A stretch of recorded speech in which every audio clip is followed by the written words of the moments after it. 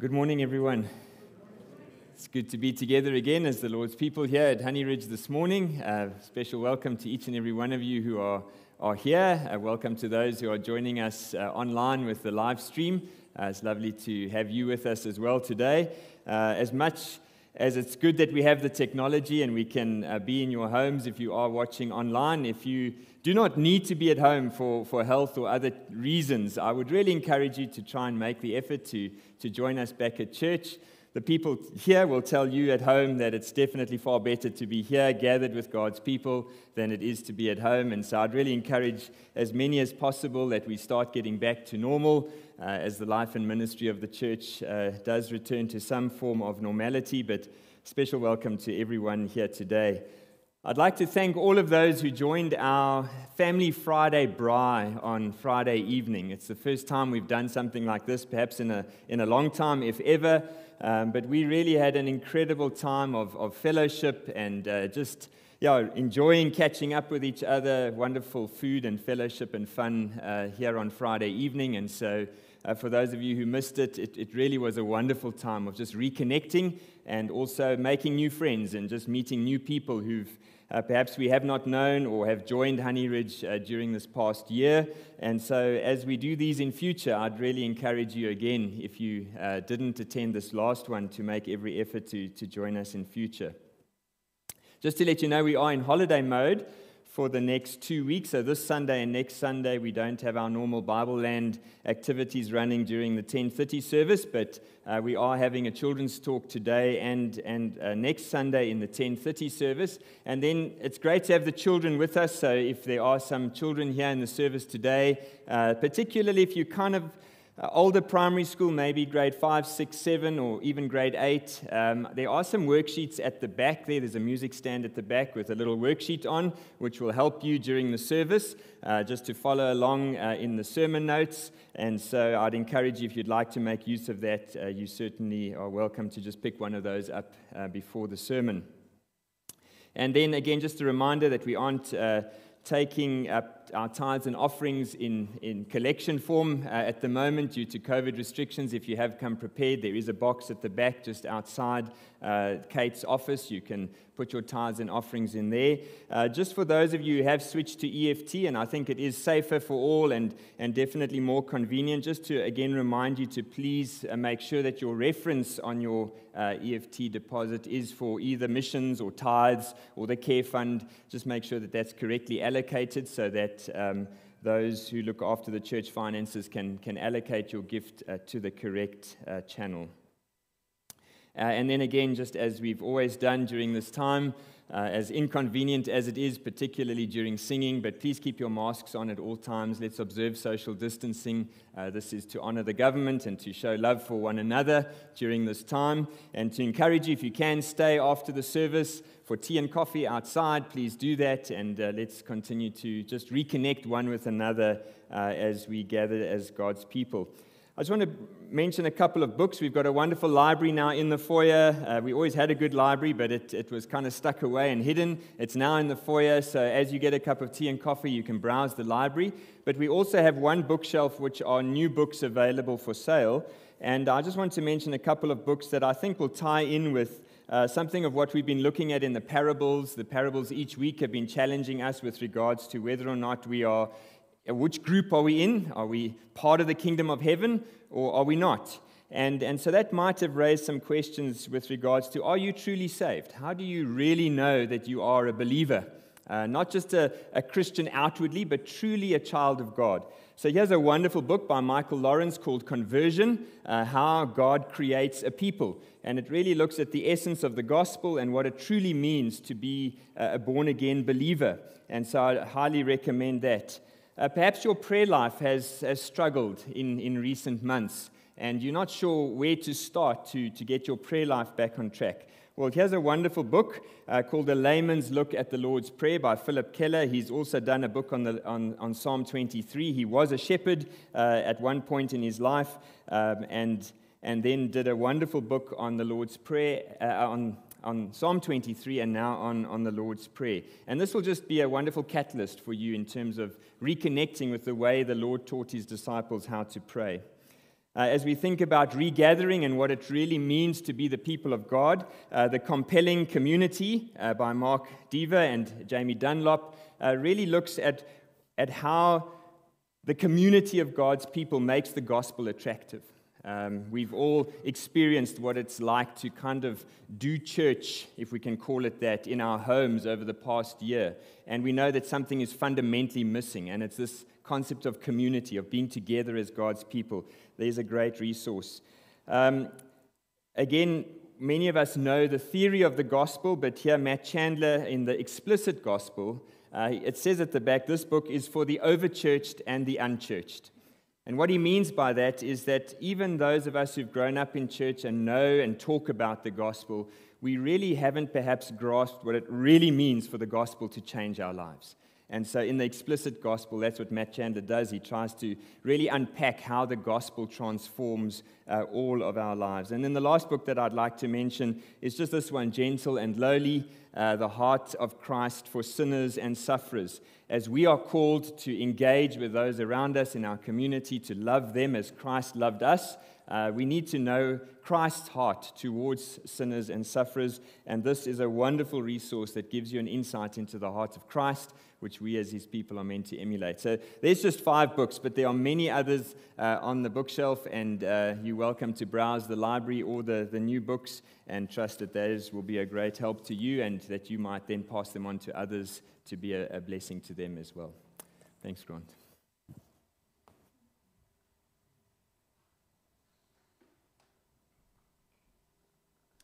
Well, good morning, and an extension of the welcome from us up here. So today we're going to start off with worship service by looking at Psalm 66, which is an encourager with a powerful reminder of the greatness and worthiness of God. Verses 1 to 4. Follow with me as it's on the screen. Let the whole earth shout joyfully to God. Sing about the glory of his name. Make his praise glorious. Say to God, how awe-inspiring are your works. Your enemies will cringe before you because of your great strength. The whole earth will worship you and sing praise to you. They will sing praise to your name. The whole earth will worship him. The whole earth will sing praise to him. Rejoice, the Lord is King. Stand with us and sing.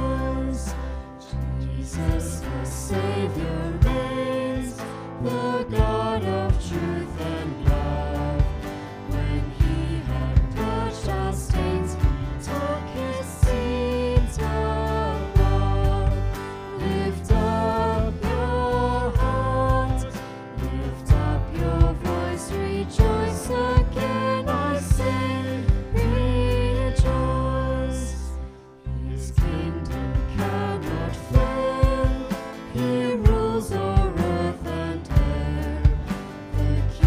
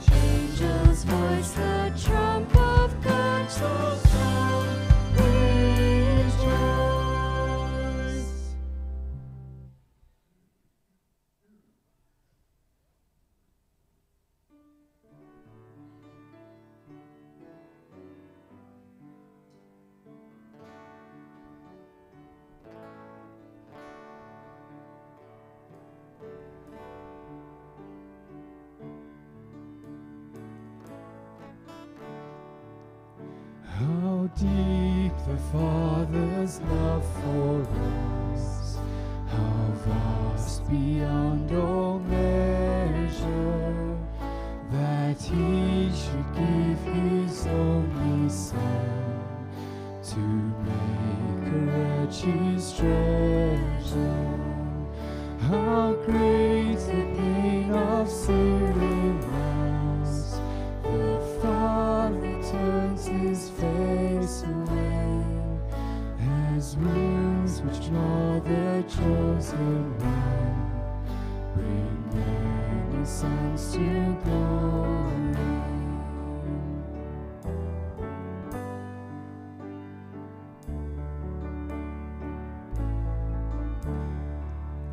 Behold the man upon the cross, my sin upon His shoulders. Ashamed, I hear my knocking voice call out among the scoffers. It was my sin that held Him there until it was accomplished. His dying death has brought me life. I know that it is finished.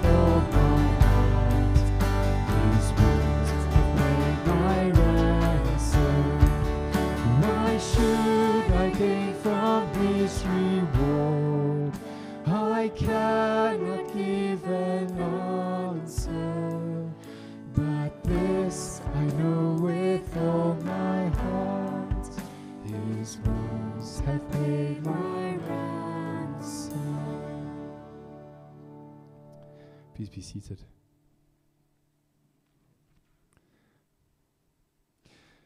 So our next reading is one from Hebrews and is an exhortation or a warning to godliness. And you could read with me. Therefore, brothers and sisters, since we have boldness to enter the sanctuary through the blood of Jesus, He has inaugurated for us a new and living way through the curtain, that is, through His flesh. And since we have a great high priest over the house of God, let us draw near with a true heart in full assurance of faith, with our hearts sprinkled clean from an evil conscience and our bodies washed in pure water. So the writer in the Hebrews and in this section first stipulates our position in Christ. To have boldness of confidence to enter the sanctuary by the blood of Jesus and the priesthood of Jesus. He then encourages us as brothers and sisters, or the brethren, and himself, including himself when he says us, the practical application of drawing near with a true heart in full assurance of faith, with our hearts sprinkled clean and an evil conscience, clean from an evil conscience, and our bodies washed in pure water. The writer here addresses the heart, a true heart, or some versions would say a sincere heart. I believe that the writer is pointing us to the fact that Christianity is not just a matter of outward conformity to a moral standard, but also a matter of loving from a heart that has been transformed by His grace, having faith resting in the promises of God and in the assurance found in the person and in the work of Jesus Christ. Jesus Christ is our hope and our blessed assurance. Stand with us as we continue.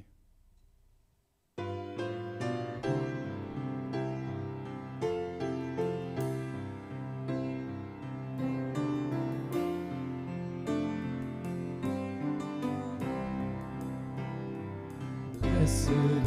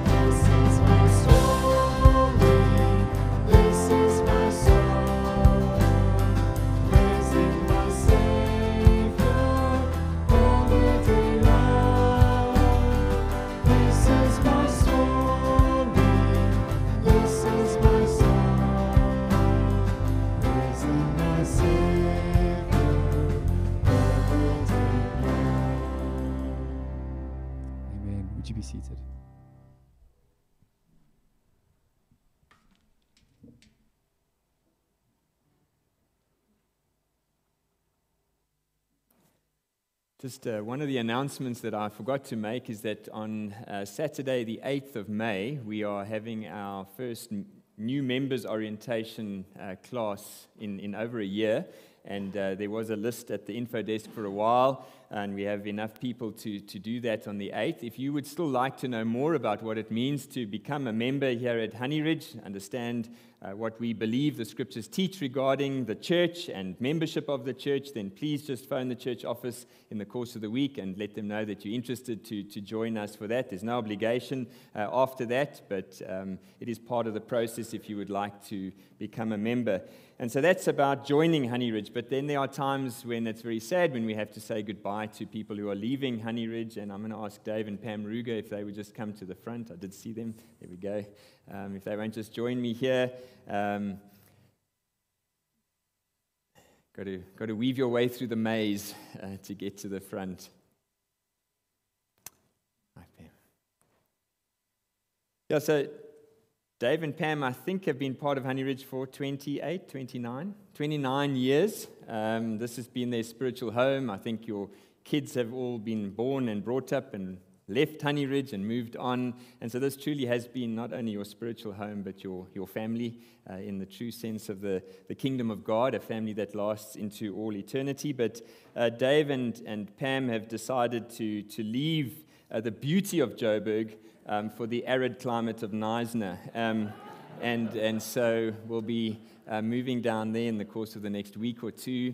I think have been involved when you are down there with the Baptist church, which is pastored by Malcolm Cunningham, who used to be a member here at Honey Ridge. So there is a connection back there, down there. But we just want to commend you to the Lord this morning. Thank you for your contribution to the life and ministry of the church over all these years as you've gone through different seasons of life. I tried to ask, what have Dave and Pam been involved in over the years at Honey Ridge? And the answer was kind of everything.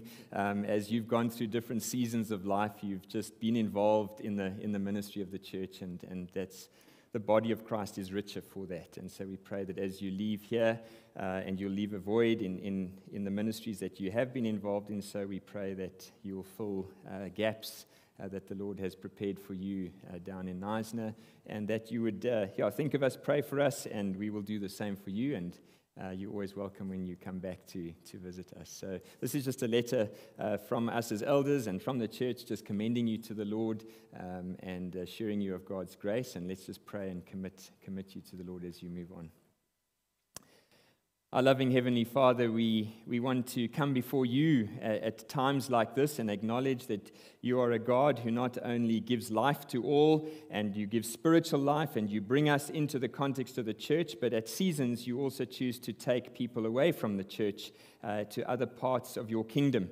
We'll be reminded in your word today that part of our responsibility is to be witnesses for the Lord Jesus Christ, to be your ambassadors. And we pray that as Dave and Pam leave us here at Honey Ridge, and will leave a void here in the context of the body here, in terms of all that they have been part of and the friendships and the relationships over so many years, we pray that you would go before them and that they would become your witnesses and your ambassadors down in Knysna. We thank you for the work of Christ down there as well, that they can join the body there and belong and be a great blessing to the church there, and that the church there would be a great encouragement to them as they settle down in Knysna. But Lord, we pray for them as a couple. We pray that you would go before them in their move. We thank you for providing for them in terms of the sale of their home. And as the practicalities of the next week or two unfold with the actual move down to Knysna, we do pray that in everything you would go before them. We thank you that you are a God who leads us not only in the big things in life, but in the details as well. And so as they make this major move, we pray that you would not only go before them in this next season of life, but also in the very details of that which needs to unfold. We thank you for them. We thank you that the body of Christ here at Honey Ridge has been greatly enriched and built up by them and their children and their family growing up in the context of this church. We thank you that we've been blessed by them, and we pray that the blessing that they have received in being part of Honey Ridge would be a blessing that they would now use to sow the ongoing seeds of your grace and your goodness into the lives of other people. And so we thank you, Lord, that in these times of departure, as sad as it is that we take leave of them here from Honey Ridge, we pray for your special blessing to be upon them, and that this next season of their lives would be one of great fruitfulness in their own personal walk with you and in their involvement in the body of Christ down in the Cape. And so we thank you that we can commit them to you and to your care, and ask for your very special blessing to be upon them. For we pray this in Jesus' name. Amen. Amen. Thank you.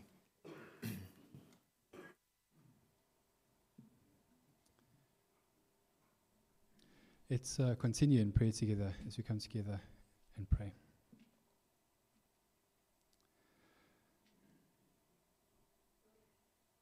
Our loving and heavenly Father, hear our songs of worship. Hear our hearts join together as we read of your great love and your grace. See the church joining together in unity for you and through your Son Jesus. And may this be pleasing to you as we come bowed down before you. Father, help us to share what you have given to us. Not so we can please one another, but rather that we would please you who examines our hearts.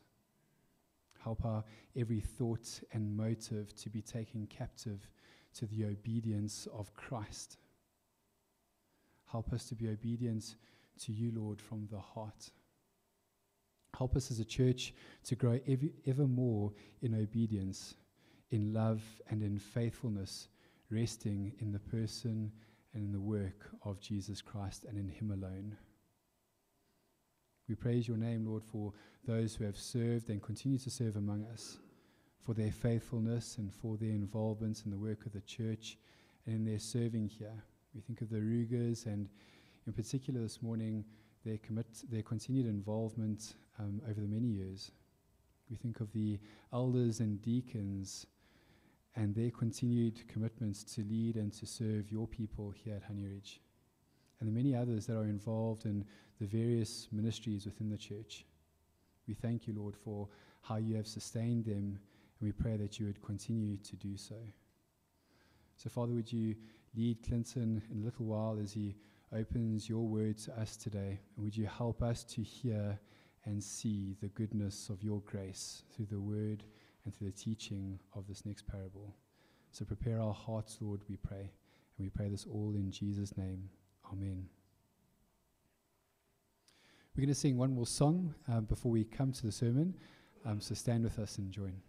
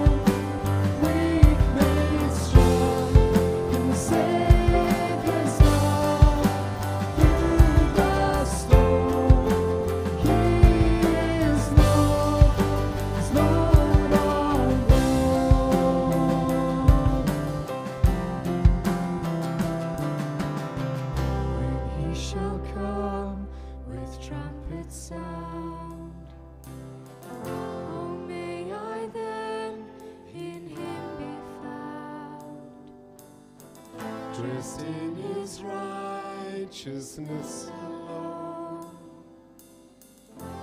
faultless stand before the throne. Faultless stand before the throne. be seated.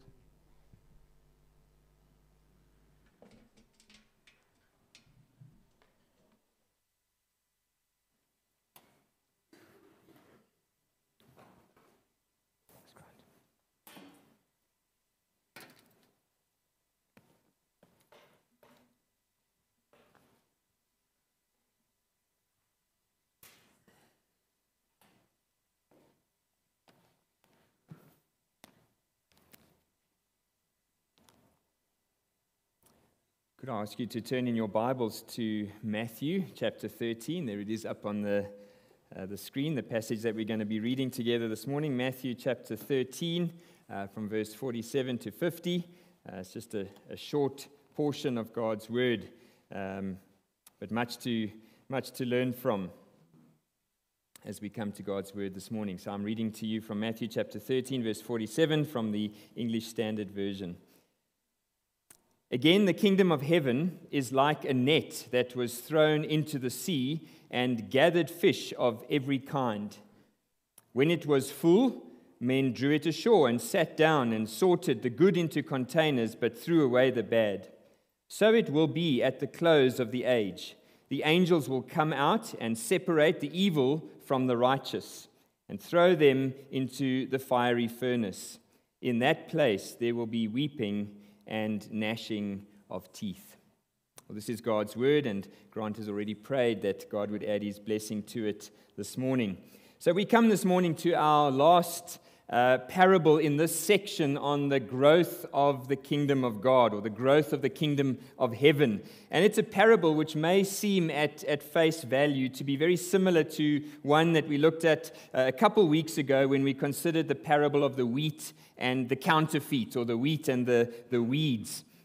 But this is a separate parable which Jesus told, as with all the parables, to teach us something new, some spiritual truth that was previously hidden. And so we will do well to keep our Bibles open. It may be a very familiar parable to you, one that I still remember coloring in picture from Sunday school days of this drag net and all the fish being brought onto the shore. But let's not let the familiarity with such a simple and short parable keep us away from really coming with open hearts to hear what God has to say to us this morning. The previous three parables that we've looked at in this section have all explained the growth of the kingdom, you will hopefully recall, in terms of organic growth. We've seen the kingdom of heaven is like wheat that's growing in a field, but then we saw that the devil came and he planted weeds, his agents, among the wheats in order to try and destroy the crop so that it would not bear fruit. Then we considered the parable of the seed growing, how the farmer sows the seed and then he goes to bed at night and he doesn't know how, but God is the one who causes the plants to grow. And then last week we learned from the parable of the mustard seed that the kingdom of God, it starts off small. It starts off as a tiny seed, but then over time, by God's growing, it turns into this magnificent kingdom that will last into all eternity. But now in this parable, Jesus changes from the analogy of growing to one of catching, and particularly that of catching fish. And we must remember that Jesus, in the parables, used everyday, common ideas in his parables, concepts which would have been familiar with and which would have resonated with his listeners, in order to have the most impact in bringing across the spiritual message that Jesus was trying to convey. And so as we look at this story, we see that Jesus turns here to the everyday practice of commercial fishing. Now, I'm sure there may have been some recreational fishermen in those days. You know, those are the guys who stand for hours on end looking at the end of a stick. But that's not the fishing that we're talking about. That's not what took place here at the Sea of Galilee. What we're considering here this morning is mostly commercial fishing. Many men, fishing was their occupation. This was their livelihood. It was a very big part of their lives. And we know from early accounts in the Gospels when Jesus called his disciples that a number of them were just such commercial fishermen. They were part of a bigger family business of fishermen, and this was certainly not an easy life. Fishermen were hardened, rough characters. It often required them to go out all night to weather severe storms and then to come back onto shore the next morning to sort the fish, to get them off to market, then to mend their nets which got damaged during the previous night, and then to start the whole process all over again. And so Jesus starts this parable and he says to his disciples something new. And yet it's something that should have been familiar to them. He says that the kingdom of heaven is like a net that is thrown into the sea and it gathered every kind of fish. Now this should have sounded familiar to his disciples because when Jesus called Peter and his brother Andrew, they were busy fishing at the time. They were busy doing exactly what Jesus is describing here. And Jesus called them and he said, "Follow me and I will make you fishers of men." So Jesus had already hinted right at the very beginning of his earthly ministry as he called his disciples what their purpose was going to be if they followed him. And it was to catch people for the kingdom of heaven.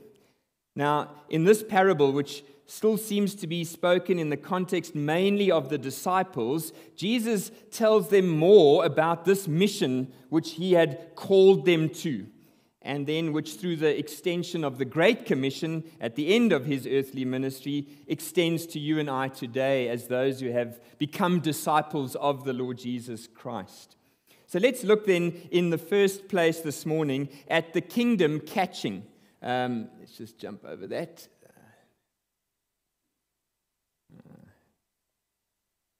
There we go. Okay.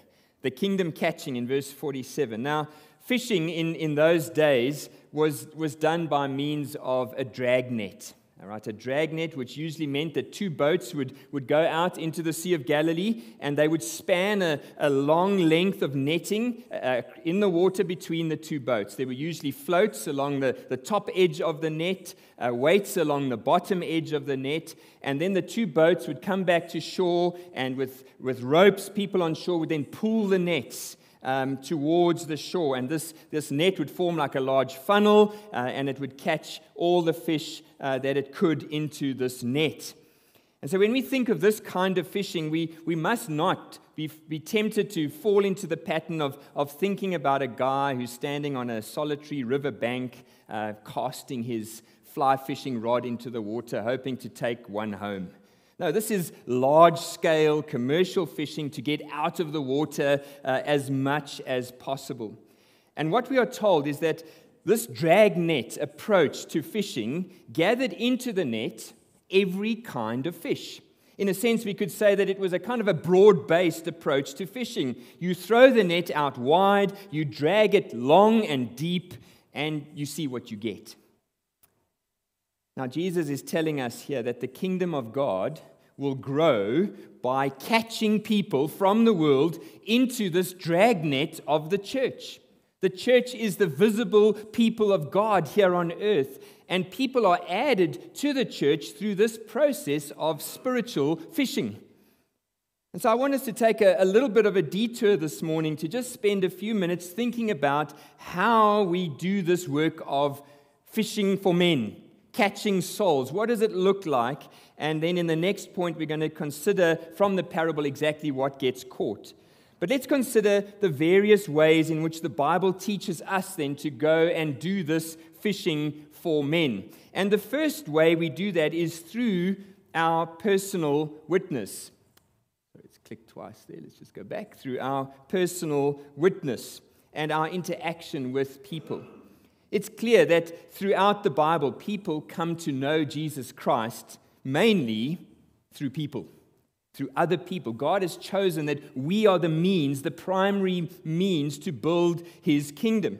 We see that Jesus calls us in Matthew chapter 5, verse 13 and 14, to be salt and light, and that we are to live our lives before the people of the world in such a way that they will see our good works, that they will take notice that we are different and thereby will glorify God. But more specifically in the book of Acts, we see Jesus preparing his disciples for this purpose. In Acts chapter 1, verse 8, Jesus says, "You will receive power when the Holy Spirit has come upon you, and you will be my witnesses in Jerusalem and in all Judea and Samaria and to the ends of the earth." We know that that could never have been fulfilled by just that group of 12. It's by extension fulfilled as those disciples made disciples who make disciples, and somewhere along the line, some disciple of Jesus Christ led you to Christ and was part of the process of making you into a disciple. We are called by Peter in 1 Peter 3 verse 15. Every Christian is told to always be ready to give a reason for the hope that we have in Christ. How many of you, if someone came up to you at school or at work and said, "I want to know more about being a Christian, can you explain to me what you believe?" that you say, "Well, let me just phone my pastor and set up an appointment with him"? No, that's not what the Bible says. The Bible says you need to give a reason for the hope that you have in Christ. Listen to how Paul put this in 2 Corinthians 5, verse 18. He says, "All of this is from God, who through Christ reconciled us to himself," and here it is, "and gave to us the ministry of reconciliation." That is, in Christ, God was reconciling the world to himself, not counting their sins against them, and entrusted to us, the church, this message of reconciliation. Therefore, says Paul, we are ambassadors for Christ, God making his appeal through us. And so then he does exactly what he's saying. "We implore you, therefore, on behalf of Christ, to be reconciled to God." There's a saying which I think is very true, and it goes like this: "You are the only Bible that most people will ever read." Isn't that so especially true in this ever-increasing secular humanistic society where very few people these days come to church anymore because it's the right thing to do, because your parents expected it of you? More and more today we are finding people growing up who know nothing about the contents of this book given to us by God. Their only access to the things of God is you. The question then is, how much of the truth of God's word and his way of salvation is being revealed to them through you? If you are the only Bible that most unbelievers will ever read, how much Bible are they getting to see? How much Bible evidence is seen in your life or explained through your words and your personal witness? So it's clear from Scripture that we are all called to obviously firstly know and believe for sure what we know and understand about Christ and the way of salvation. But then at a bare minimum, you and I should each as Christians be able to explain the essential truths of the gospel to others who may ask. And then, of course, our lifestyles and our conduct and our marriages and our families and our speech and our actions, these things then become the springboard which will give our words of personal witness about Christ the credibility and the impact that it should have. People will often say to us as Christians, "Practice what you preach." And we understand what they mean. They're calling us to be accountable in our lives in accordance with what we say. But really, the statement should be the other way around. Preach what you practice. Be a witness of who you are in Christ. If you are truly living out your relationship with Jesus, the opportunities to witness for him will abound. So if you say to me, "Look, in the last year, I haven't had a single opportunity," or the last 2 years, maybe the last year is a bit rough being in lockdown, but generally speaking, in the last year or two, I haven't had many opportunities to witness for Jesus. The question I would ask you is your life reflecting a life of a follower of Jesus? Is your life this springboard? Are people seeing your good works, seeing your attitude to life as being so fundamentally different to theirs that they inquire after your hope that you have? So that's the first point, through our personal witness. But secondly, we fish for men through the corporate witness of the church. It's clear from Scripture that it is through the regular preaching ministry in the context of the church, like we are doing today, that people will hear the gospel of Christ and be saved. Listen to Romans 10, how Paul explains this. He says, everyone who calls on the name of the Lord will be saved. That's a wonderful truth that gives us boldness as we go out there. But then he says, how will they call on him, on Christ, in whom they have not believed? And how are they to believe in him if they've never heard? And how are they to hear unless someone preaches? And I don't think we must limit preaching to what we're doing now on a Sunday morning only. Of course, it includes that, but unless someone proclaims the truth of the gospel to them. And how are they to preach unless they are sent? As it is written, how beautiful are the feet of those who preach the good news. So faith comes from hearing, and hearing through, again, the words of Christ. So throughout the history of the church, the primary means of conversion, generally speaking, was through the preaching and the teaching ministry of the church. As men and women and boys and girls are invited to church, are invited to the various small groups and youth ministries and various activities of the church, and they come under the preaching and the teaching of the gospel. But we saw this a few weeks ago, that the modern view of preaching and Bible study is that, well, this is all old-fashioned. This is boring, it's irrelevant, and apparently powerless to save.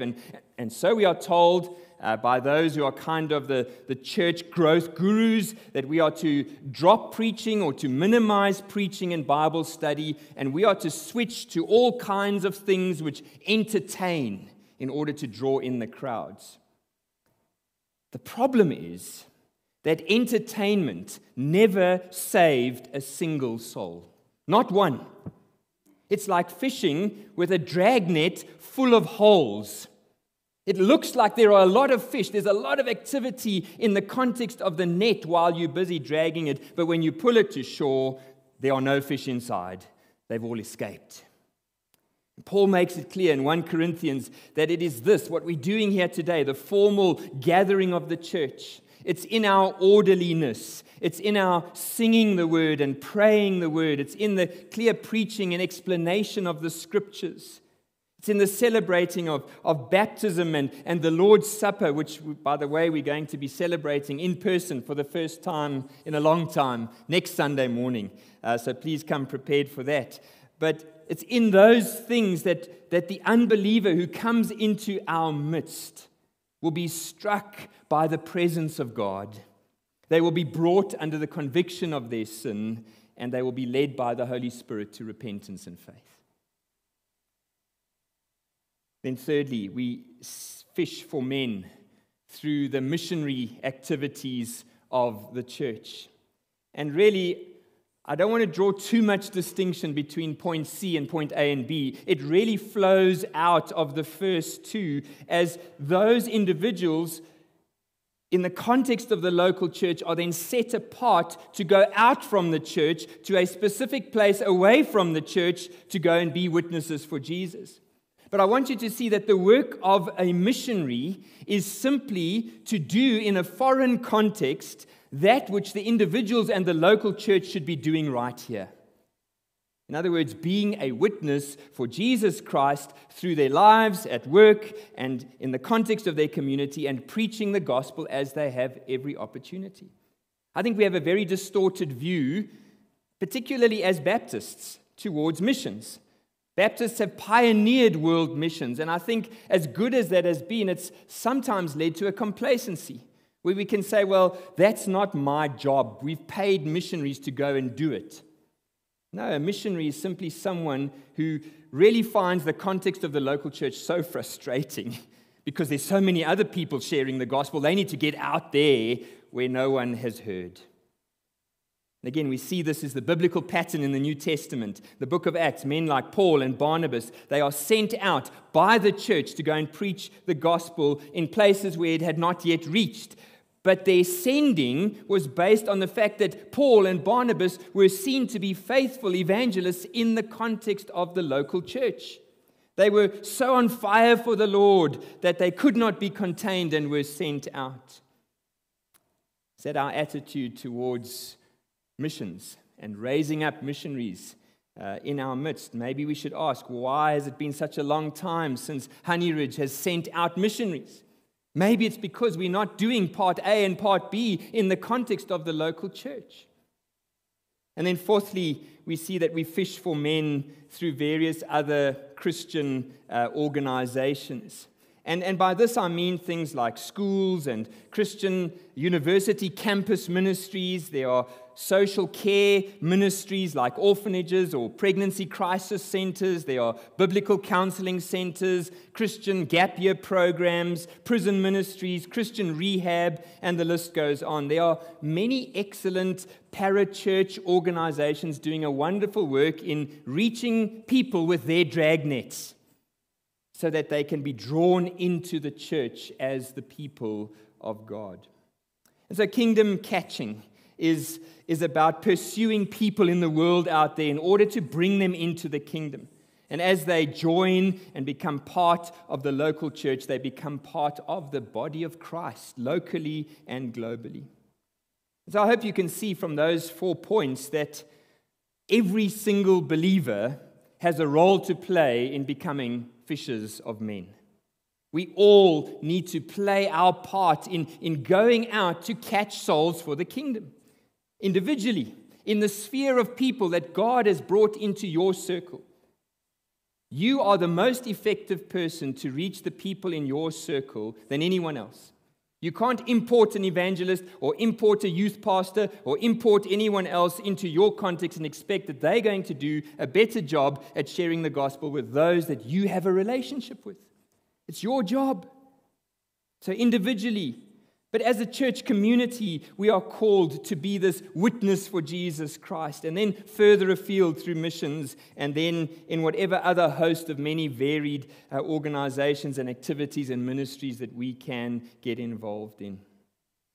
But then the second main thing which this parable teaches us is about the kingdom composition. We've seen the kingdom catching, and now we see the kingdom composition in verse 47 and 48. Let's just read those again. Again, the kingdom of heaven is like a net that was thrown into the sea and gathered fish of every kind. When it was full, men drew it ashore and sat down and sorted the good into containers, but threw away the bad. So we see two things here about the kingdom composition or the makeup of those who are part of the kingdom of God. And the first thing is a positive thing. The dragnet, which was put out to catch the fish, we are told in verse 47, gathered fish of every kind. Now this was something new to Jesus' hearers, which they would not have previously understood. They should have understood it.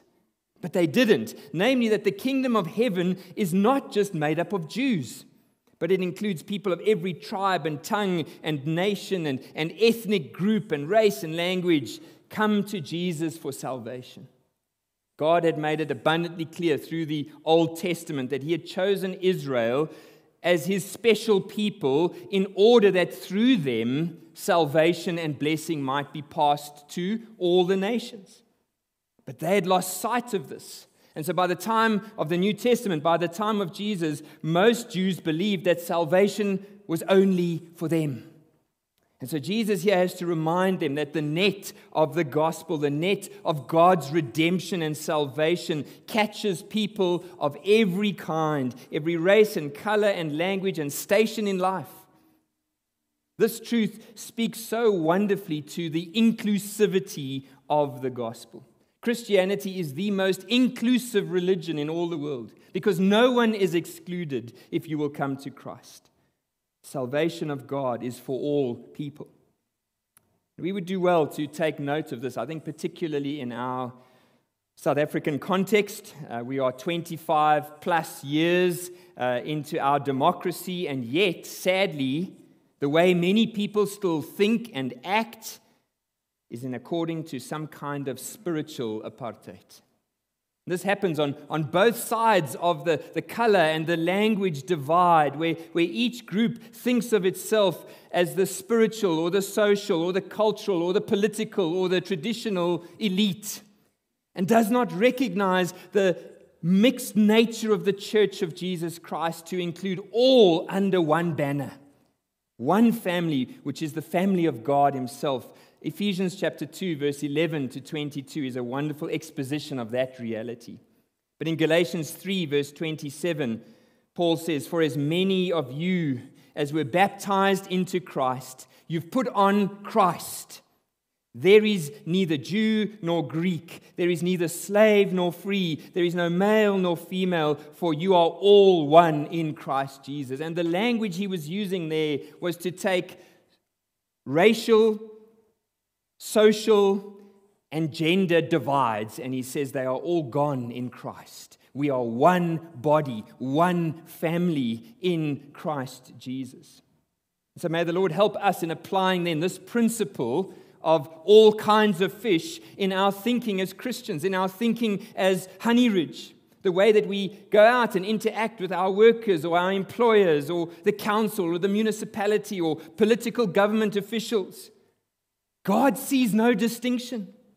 We are all people, human beings made in His image, and this gospel net must be thrown wide, not to draw some fish into one pond and another fish into another pond and a third group of fish into a third pond, but to bring all the different kinds of fish into one place, which is the church, where we represent this new humanity in Christ.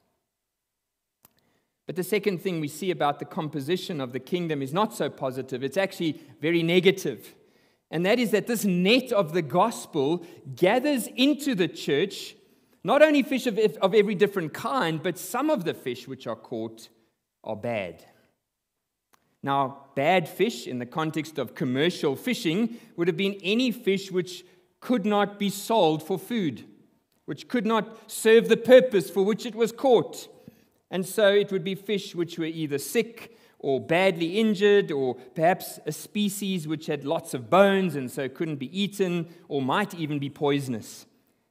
And so we see that when this net is finally brought to shore, there is a separation which takes place.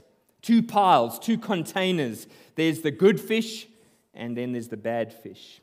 The good are sorted, and they go off to the market. And look at what happens to the bad. They are simply destroyed. They're thrown away.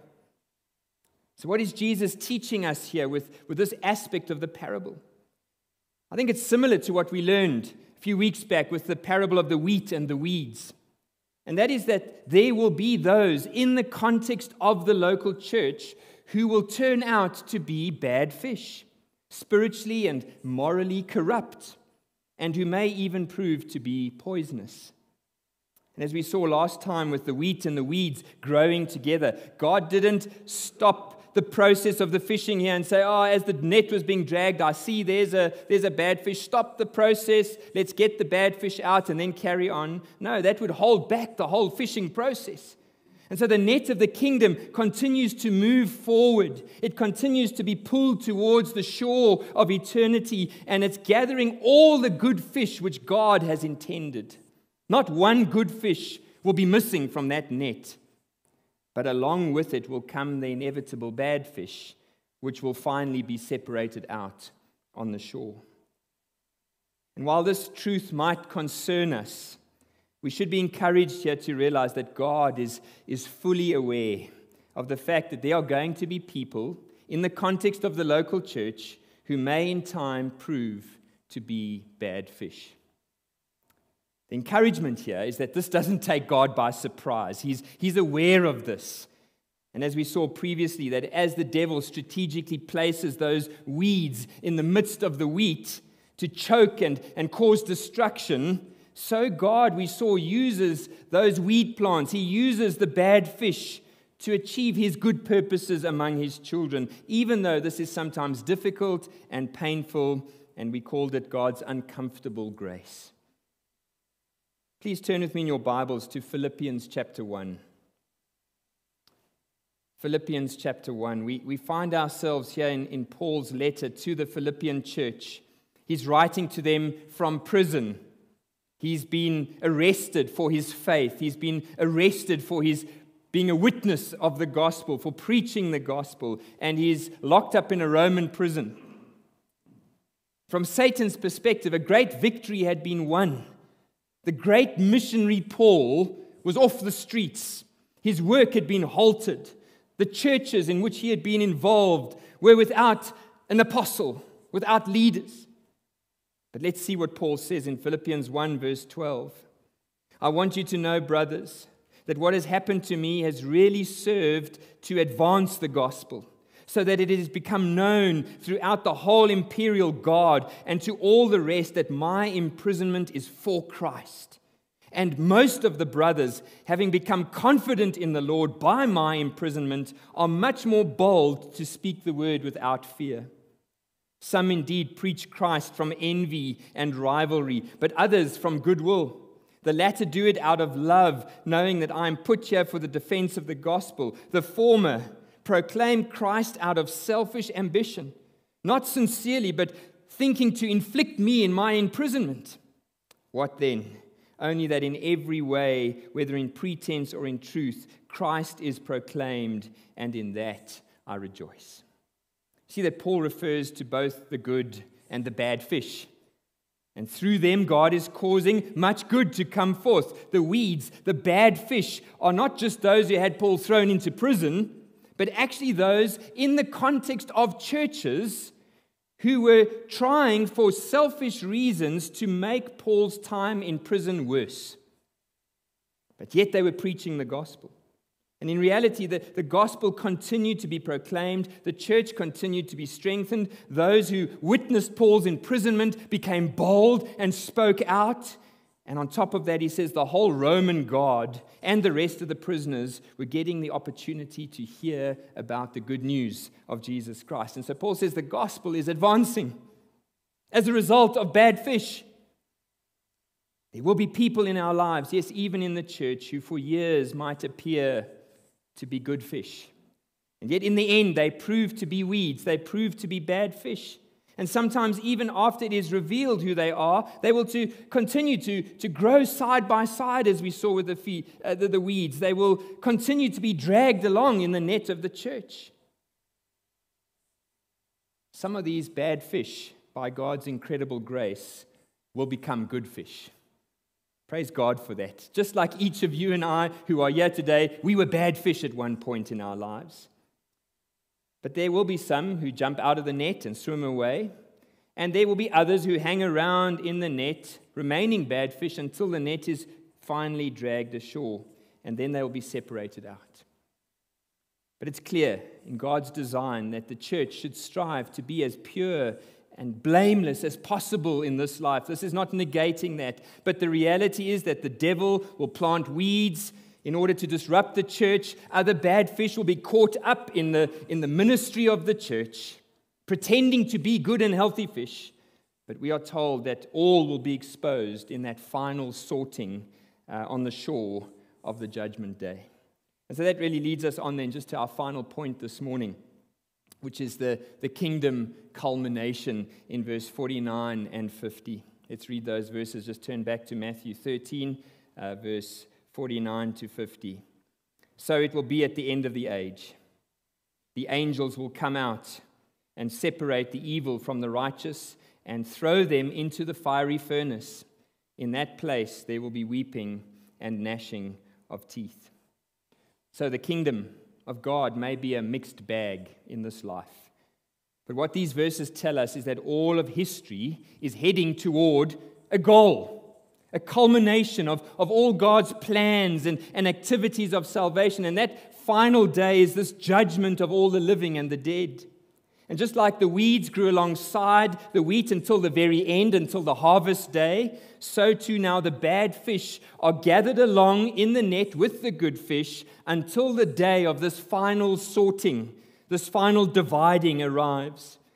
And then, says Jesus, the angels will come and separate the evil people from the righteous. And those who are unrighteous will be thrown into the fiery furnace, again reminding us that hell will be a place of weeping and gnashing of teeth. So once again, we see that the parable of Jesus divides all of us into one of two groups. And we feel very uncomfortable with this because there are no shades of gray here. There's no room to maneuver.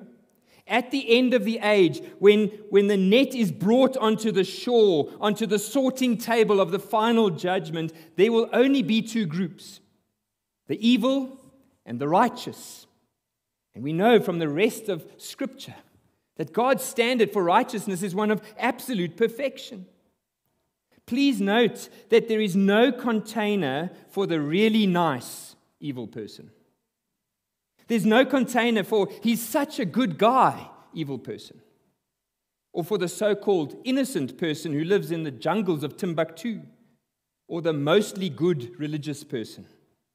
No, there's only two options: sinner or saint, evil or righteous. And all of history is heading towards that day, and all of eternity begins on that day. So which are you this morning? Are you evil or righteous? Are you guilty or forgiven? There's no other choice today, and there will be no other choice on that terrible day. Now, if our eternal destiny on that day of the judgment shore was left up to us, every one of us here today would be identified as bad fish, and we would be deserving to be thrown into that fiery furnace for all eternity, because every one of us is a sinner, and not one of us is righteous on our own. No one is good, not even one, says Paul in Romans. But he goes on in Romans 3:21, But now the righteousness of God has been revealed apart from the law, although the law and the prophets bear witness to it, the righteousness of God through faith in Jesus Christ for all who believe. God's righteousness credited to us. He says there is no distinction. All have sinned and fall short of the glory of God. That's Paul saying all are bad fish. But we are justified as a gift by His grace through the redemption that is in Christ Jesus, whom God put forward as a propitiation by His blood to be received by faith. God wants us to know the righteous who will be gathered into heaven one day are not those who made it there on their own. In other words, those who lived a certain level of morality and religiosity in this life. No, those who are in the righteous container on that day are those who have been declared righteous because of Jesus. They are those evil, sinful, bad fish who repented of their sin along the way, turned to Jesus and have been clothed in His righteousness, have received His forgiveness and justification, and have been transformed by God's supernatural power into good fish. And so this should shift our focus from ourselves. I know that there's been a number of you who've spoken to me in the last couple of weeks about an inner searching, an inner wrestling of where you stand before God. And the devil wants you to look inward. He wants you to compare yourself with either the good fish around you and say you're not good enough, or to compare yourself with the really bad fish around you and say, I'm glad I'm not that bad. But what the gospel calls us to do is to look away from ourselves and to look to Christ. He is the perfect, righteous Lamb of God who suffered the separation of God's judgment in our place. Jesus died the death of the bad fish. He took upon Himself the fiery furnace of God's wrath in our place so that we can be set free, so that we can stand with confidence on that day in the presence of God, clothed in a righteousness which is not our own, the righteousness of Jesus Christ, and know that we will be fully accepted.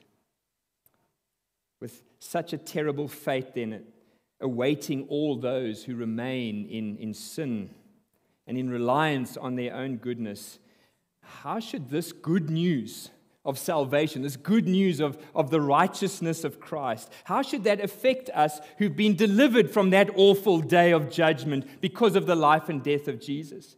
Well, Paul tells us in Philippians 3, he says, whatever gain I had, I count now as loss for the sake of Christ. Indeed, I count, listen to the statement, everything as loss because of the surpassing worth of knowing Christ Jesus, my Lord. For his sake, I have suffered the loss of all things and count them as rubbish in order that I may gain Christ, that I may be found in him, not having a righteousness of my own that comes from the law, but that which comes through faith in Christ, the righteousness from God that depends on faith. That I may know him and the power of his resurrection, may share in his sufferings, becoming like him in his death, that by any means possible I may attain the resurrection of the dead. How much do you count everything in your life as loss because of the surpassing worth of knowing Jesus Christ your Lord? Notice he's not saying that there aren't things in this life that are not valuable and dear and precious and good. But he says, in comparison to getting Christ, they are nothing to me. How much do we know the power of his resurrection in our life as we suffer trials for the sake of Jesus? You see, it's to the degree that you grasp the surpassing worth of Jesus. He has a connection to the pearl of great price parable, that one where we looked at the treasure hidden in the ground. It's only when we grasp the surpassing worth of Jesus Christ as our Lord that we will be eager then, as with anything else that we value in this life, to share this treasure of the gospel with those around us.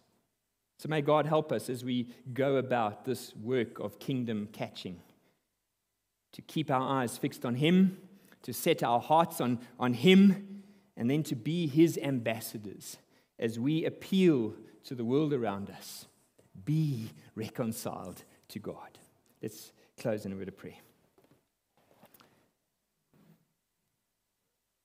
Again, Lord God, we want to come before you this morning in humble dependence to recognize that we were those bad fish who, by your grace, got caught up in the net of the church, the net of Christianity, through a mother that never stopped praying for us, or a friend that kept on talking to us about the Lord Jesus Christ, that person who invited us to youth group or church, or to join a picnic.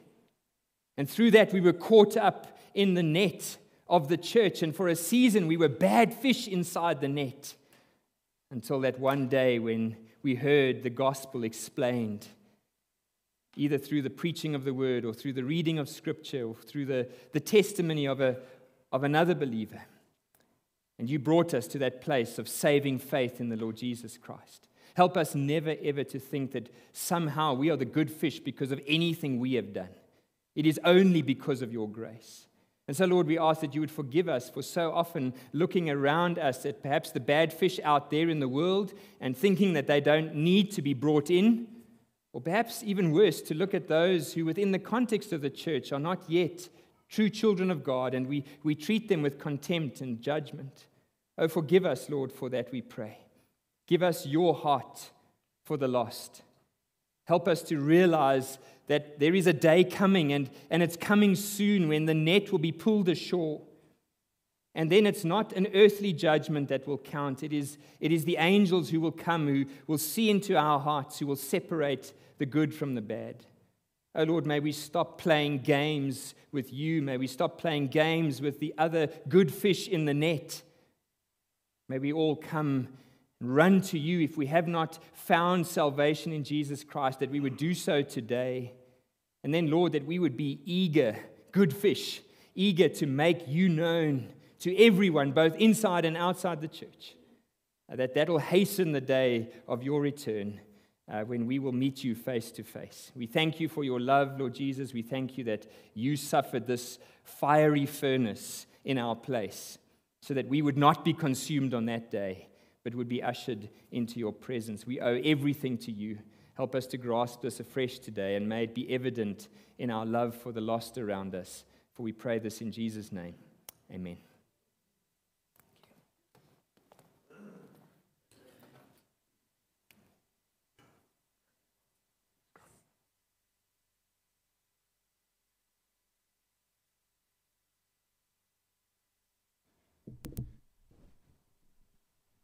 We're going to end the service as we usually do with a song, so stand and join us.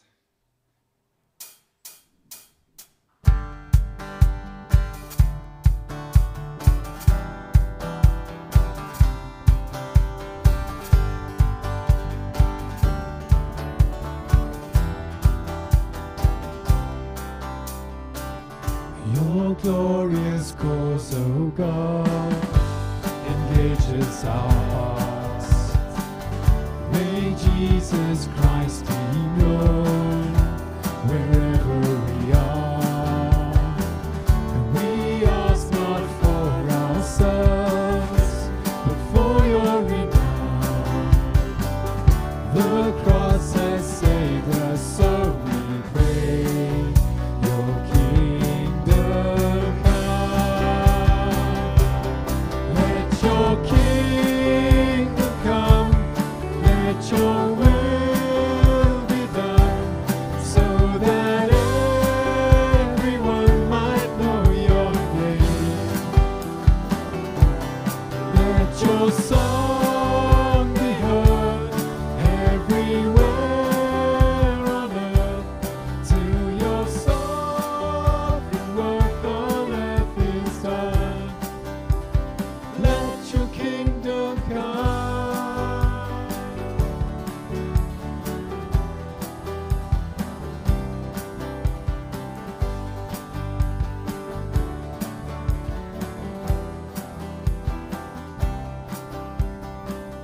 Give us your strength, O God, and courage to speak.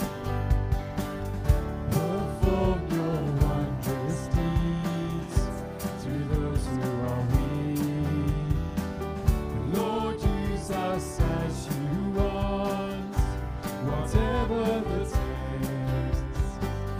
By grace we'll preach your gospel till our dying breath.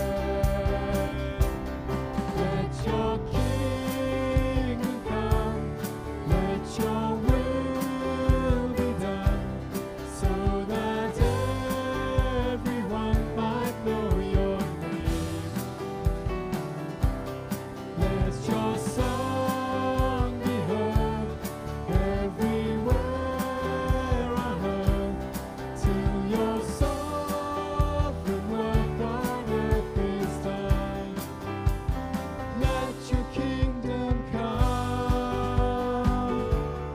Let your will be done, so that everyone might know your name. Let your song be heard everywhere on earth, till your sovereign work on earth is done. Let your kingdom come.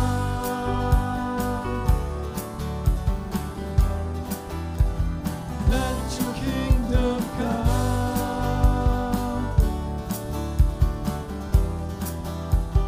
Let your kingdom come. We're going to share the benediction from the end of Romans chapter 16, verses 25 to 27. Now to him who is able to strengthen you according to my great gospel and the proclamation about Jesus Christ, according to the revelation of the mystery kept silent for long ages, but now revealed and made known through the prophetic scriptures, according to the command of the eternal God, to advance the obedience of faith among all Gentiles, to the only wise God through Jesus Christ. To him be the glory forever. Amen.